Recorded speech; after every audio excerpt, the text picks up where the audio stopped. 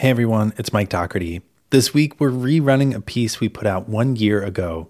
It was one of our favorite stories of last year, and apparently one of yours too. This ended up being our most downloaded podcast of 2018. So enjoy, and we'll be back with a run of new episodes starting next week. From Vermont Digger, I'm Mike Doherty. This is the Deeper Dig.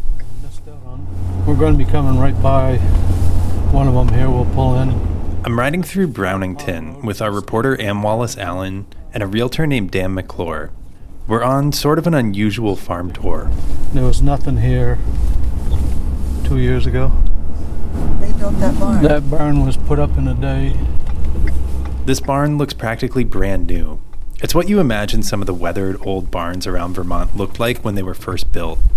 And across the driveway, there's a boxy new 2-story house with aluminum siding, which belongs to a farmer named Andy Shetler. Do you think that we could meet him? We'll see. Typically, I just pull up and somebody comes out. I would probably stay here till I... Dan asks us to wait in his truck because Andy doesn't know we're coming. We couldn't let him know because he doesn't use a phone or email or electricity. Andy is part of a wave of Amish farmers who are leaving their homes in Pennsylvania and Ohio, and they're coming here to the Northeast Kingdom of Vermont. What were your first impressions when you heard there's this wave of Amish people coming here? I just was so interested and curious. And, like everybody else, I've seen the Amish. They're so picturesque and they're so distinctive. And I was very surprised to hear that there were Amish people in the Northeast Kingdom and that I hadn't heard about it before. When you talk about them being distinctive, what makes this group different from your average, everyday, modern Vermonter? Well, the Amish I've seen in Pennsylvania were, driving the carts. That's what they're known for. They have horse-drawn carts, and they don't use electricity, and they wear black, and the men wear these broad-brimmed hats with a flat brim, and the women wear these long dresses with an apron, and they look completely out of, they're from a different era. They look like they're from the 19th century, and most of what they do seems to be from the 19th century. I knew that they didn't have electricity. They didn't use electricity or phones or the internet.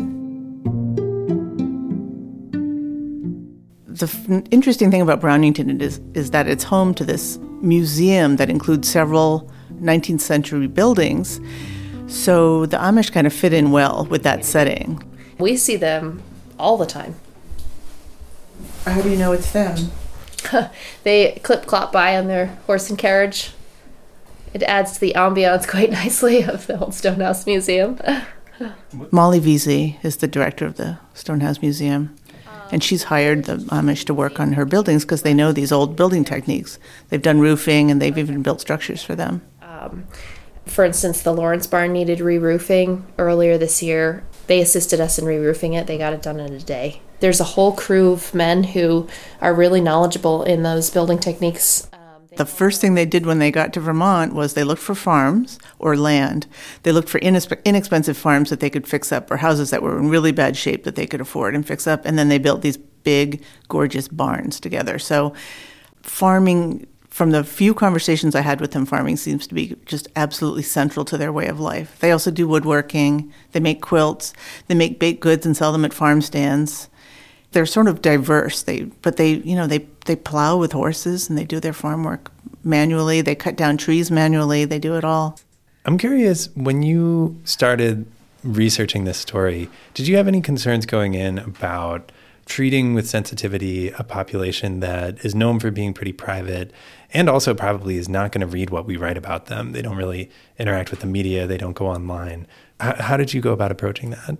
I did feel really reticent about approaching them at first, and I was really grateful that Dan McClure could serve as a go-between for us because he could make it much less awkward for us to suddenly arrive out of the blue. Dan has a good understanding of them because he first showed them the farms, and he invited them to stay in his house one night when they had asked for a place to sleep in his barn, and that kind of forged a little bit of an alliance. They had written letters probably over the last 10 years. We'd get letters asking for different information on farms and stuff. 5 years ago is when they first started coming up. Andy was one of the first ones that I met. Do you remember the first time that you started showing properties to Andy? Yeah, they called me up from St. Johnsbury telling me they were on their way up, and this was in December. It was like 3 o'clock in the afternoon, 4 o'clock in the afternoon, and they wanted to look at a farm, and I said, well, by the time you get up here, it's going to be dark. I asked them where they were staying, and they said that they wanted to camp out somewhere, and did I have a farm that they could set up tents? And I said, well, it's supposed to be like 10 degrees tonight because it's December. They asked if I had a barn. I said, yeah, I have a barn. He said, well, we'd be happy to stay in the barn. So I'm driving up, and as I got to the barn, I just drove straight through, brought them up to the house, and told them that they could stay here. And so when we would get to a farm, Dan would get out and talk to the Amish people first and see if it was okay for us to come in and meet with them. And in each case, we met in the barn with somebody who was working in there and had our conversations in the barn. The Amish farmers we visited asked not to be recorded or photographed, and some didn't want to talk to us at all. Can I ask just how that conversation went? Like, what did they say? He said, I said, you're doing a story, and what attracted him to Vermont and so on. He said, I'd rather not talk about it, and he said, I don't want people to use it one way or the other. And he said, I'd rather not be interviewed. So, what were your impressions of the people we actually talked to? They were so polite. You know, they put down their tools and talked to us when we arrived without any prior notice. Levi Kaufman was shoeing a horse in the barn when we showed up, and he put down his tools to talk to us. And I just felt a lot of respect and sort of gratitude to them for sharing their story with us. I was surprised at how calm and unassuming and polite and friendly they were. So they were very good at deflecting perhaps intrusive questions about why they had moved or how many children they had or things like that. But they were very skilled at doing that in a polite and genial way. They answered our questions as well as they could, given that they didn't really want to go into a lot of detail about their decision-making. Yeah, where do you think that sort of tendency towards privateness comes into play? Well, the first person we talked to, Andy Shetler, he's a little bit older. He said he didn't want to explain why they had chosen the Northeast Kingdom because he didn't want to have other people going up there to get great deals on land, too, and drive up land prices. He felt that he discovered a really perfect place for them, and he sort of didn't want to advertise it. And did Dan talk to you about why these families are migrating to Vermont? He did, although that was one of the hardest questions to answer when I was up there. He said that he thinks that with 10 or 12 children, they just need room to spread out because they do very much want all of their kids to farm, too. So with each generation, they need, a lot more land. And he said he felt that they were running out of land in Pennsylvania and Ohio, where they had been. I asked Dan how working with the Amish was different from working with his usual clients. Well, they don't talk a lot, so it's hard to get anything out of them. They just want to see property, and you show it to them, and when you feel you found the property for them, you can kind of see it from their action and the questions they're asking. If they're not asking a lot of questions, there's not a lot of interest. But once you get to a property that they seem to have some interest and can see that it could work for them, then you're bombarded with questions. And so, what kinds of questions? What sorts of things are they asking? Well, first of all, the types of soils and how much is open, how much is wooded, and then is there any other available properties nearby? And then they also want to know where the banks are and hardware stores and places for supplies. So, they kind of want to know how far things are because everything's done with horse and buggy, and distance is an issue. So I know that in most cases when I would ask directly, so why here? And why did you decide to leave Pennsylvania? The answers were things like, well, my uncle had some land here, or we had, family who was looking at this area, and it sounds like they all moved together. So they didn't give very clear reasons for why they were doing what they were doing. How big of a group are we talking about here? Did you get a sense of the overall scope of this migration and the impact it's had on the area? Well, Andy said there's 10 families. Andy Shetler said that 10 families have now moved up, and those are very large families because they do have 10 to 12 kids. So I can't remember who said this, but they were estimating 50 or 60 people. I was talking to Molly Veysey about, they have an annual fish fry at the old Brownington Elementary School, and the Amish put it on as a fundraiser for their medical costs because they don't have health insurance. And Molly said 400 people came to it. So they've obviously gotten to know the community, the families that are here. So this property here that you see the White House was the first farm that was purchased. And it was a really run down and needed a lot of work. I would have tore the house down. But they fixed it up, built a new barn, cleaned it up. And did you get a sense from Dan about how big of an impact it's had on the real estate market out there? If they're buying these huge properties and kind of coming in all as one group, is that having an effect on the overall makeup of the town? I did ask Dan that, and he was pretty low-key about the impact it's had over the last 5 years. I mean, he has sold a bunch of farms that he wouldn't have otherwise, and in some cases, they would approach the owners. Like in one case, it was a couple who was living at the farm who were elderly, and when the Amish approached them and talked to them, they said, "Oh, we would like to sell our farm," and they moved. So they hadn't been planning to until they were approached about selling it. So it's made an impact, and it's all been in Brownington. So it's a little real estate boomlet. What's the relationship like between these families coming in and their neighbors who might be Brownington natives, people who have been there for generations and generations?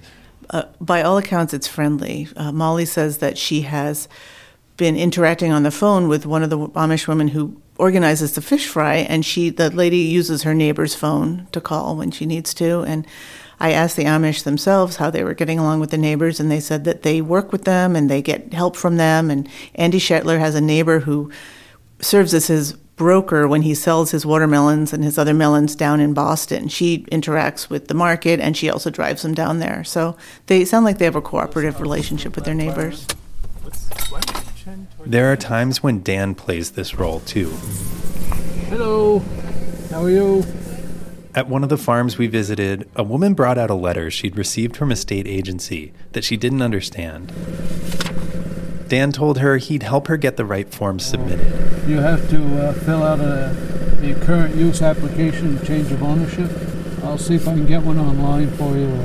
You could see that the trust between them, that they were, it's almost like he was an emissary from the outside world, and he was translating that letter, which was from the tax department or something, about what they had, some complicated property tax thing. Later on, I asked him how he felt about playing this role. We have internet, we can do so many things differently than they do, and they do things the way that I wish they still were, because I grew up on a farm, and it was all hands-on, and technology today has kind of taken a lot of that away. And so, yeah, I still have to, if there's something going on in Pennsylvania or Ohio, family issues, I get a phone call. I'm kind of the guy in between. So I have to drive up and give them the bad news or tell them what's going on. So, yeah, like today, they're just not sure what they're supposed to be doing with that document that they got in the mail, and I know what I've got to do with it. So I'm curious, when you talk about things the way they were versus how they are now, what do you feel like is lost when we work more with technology and less with hands-on techniques? Work ethics. I think the new generation coming up, they're too busy to do their work because they're on the phone all the time. They're checking the internet. I grew up on a farm, and we had our duties, we had our chores, and that's what you did every day. And I just don't think that the work ethic is there anymore. And I think we see it. Well, I see it from other people in the construction field that they say they can't find good employees anymore because they get there when they want, and they half the time they're on their phones. And I know of a few businesses builders that have decided not to be contractors anymore because they can't find help. So, based on what you found out up there, what seems to be next for the Amish community in Vermont? Well, Dan told me that there is another group of Amish people looking in near Jay, I think in North Troy. And Dan said that he thinks that they want to separate themselves a little from the existing Amish community because they don't want to infringe on their land because both communities will be expanding. So it sounds as though more people could be coming. Nobody has bought farms, but they have been approaching realtors up there about buying farms. I'm curious generally, we've seen a lot of examples in recent years of Vermont towns not necessarily being friendly to groups of outsiders, and in some cases specifically religious minorities. There was the Mormon Project down in southern Vermont. There's been debate about refugee resettlement in Rutland. What do you think it is that is different about this group that makes the people in the area a little bit maybe more friendly and more willing to cooperate? I don't know if the Amish knew this about Vermont before they came, but I do think that people in Vermont respect hard work. They certainly respect agriculture, especially in that area, and the Amish fit in very, very well in many ways in a community that hasn't visibly changed since the 19th century in many ways. The Amish love the dirt roads because it's easier on their horses, and they farm and they build barns and they work with the forest and the woods. So those are all things that, they actually fit in really, really well to the community that's already there. They have like these kind of very Vermonty ideals to begin with. They do. They don't specifically want or at all organic certification, but they farm with organic principles. And they're also tough and hardy, which I think those are qualities respected in Vermont. They work outside and they cut their own wood. And we saw a lot of Amish people when we were up there barefoot, who, even though it was in the 40s, probably it was cold. I mean, I had a down jacket on. They walk around barefoot and they hang their laundry outside and they tough it out. They do have a gas generator probably for heating their water in the house, but they're not coming up and building the type of structures that would stick out in a rural Vermont town. If you didn't see the carriages and the black garments hanging on their lines, you wouldn't necessarily know a farm was Amish, except that there's no cars in the driveway.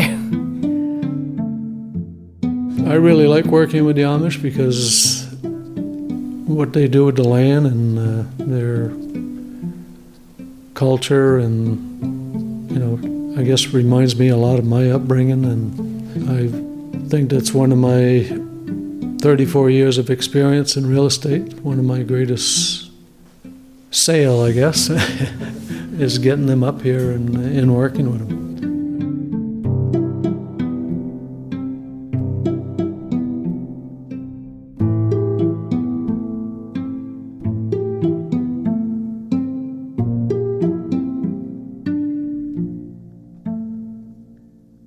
You can find Ann Wallace Allen's full report on Vermont's Amish community, along with photos from Amish farms around Brownington, at VTDigger.org.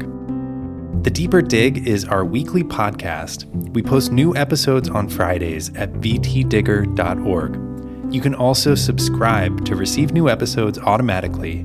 Just search for The Deeper Dig in iTunes or in your smartphone's podcast app. Also, shout out to our new listeners on WDEV Radio in Central Vermont. You can hear our show every Friday around 5:40 p.m. We'll be back next week with more stories from the Digger Newsroom. Have a nice weekend.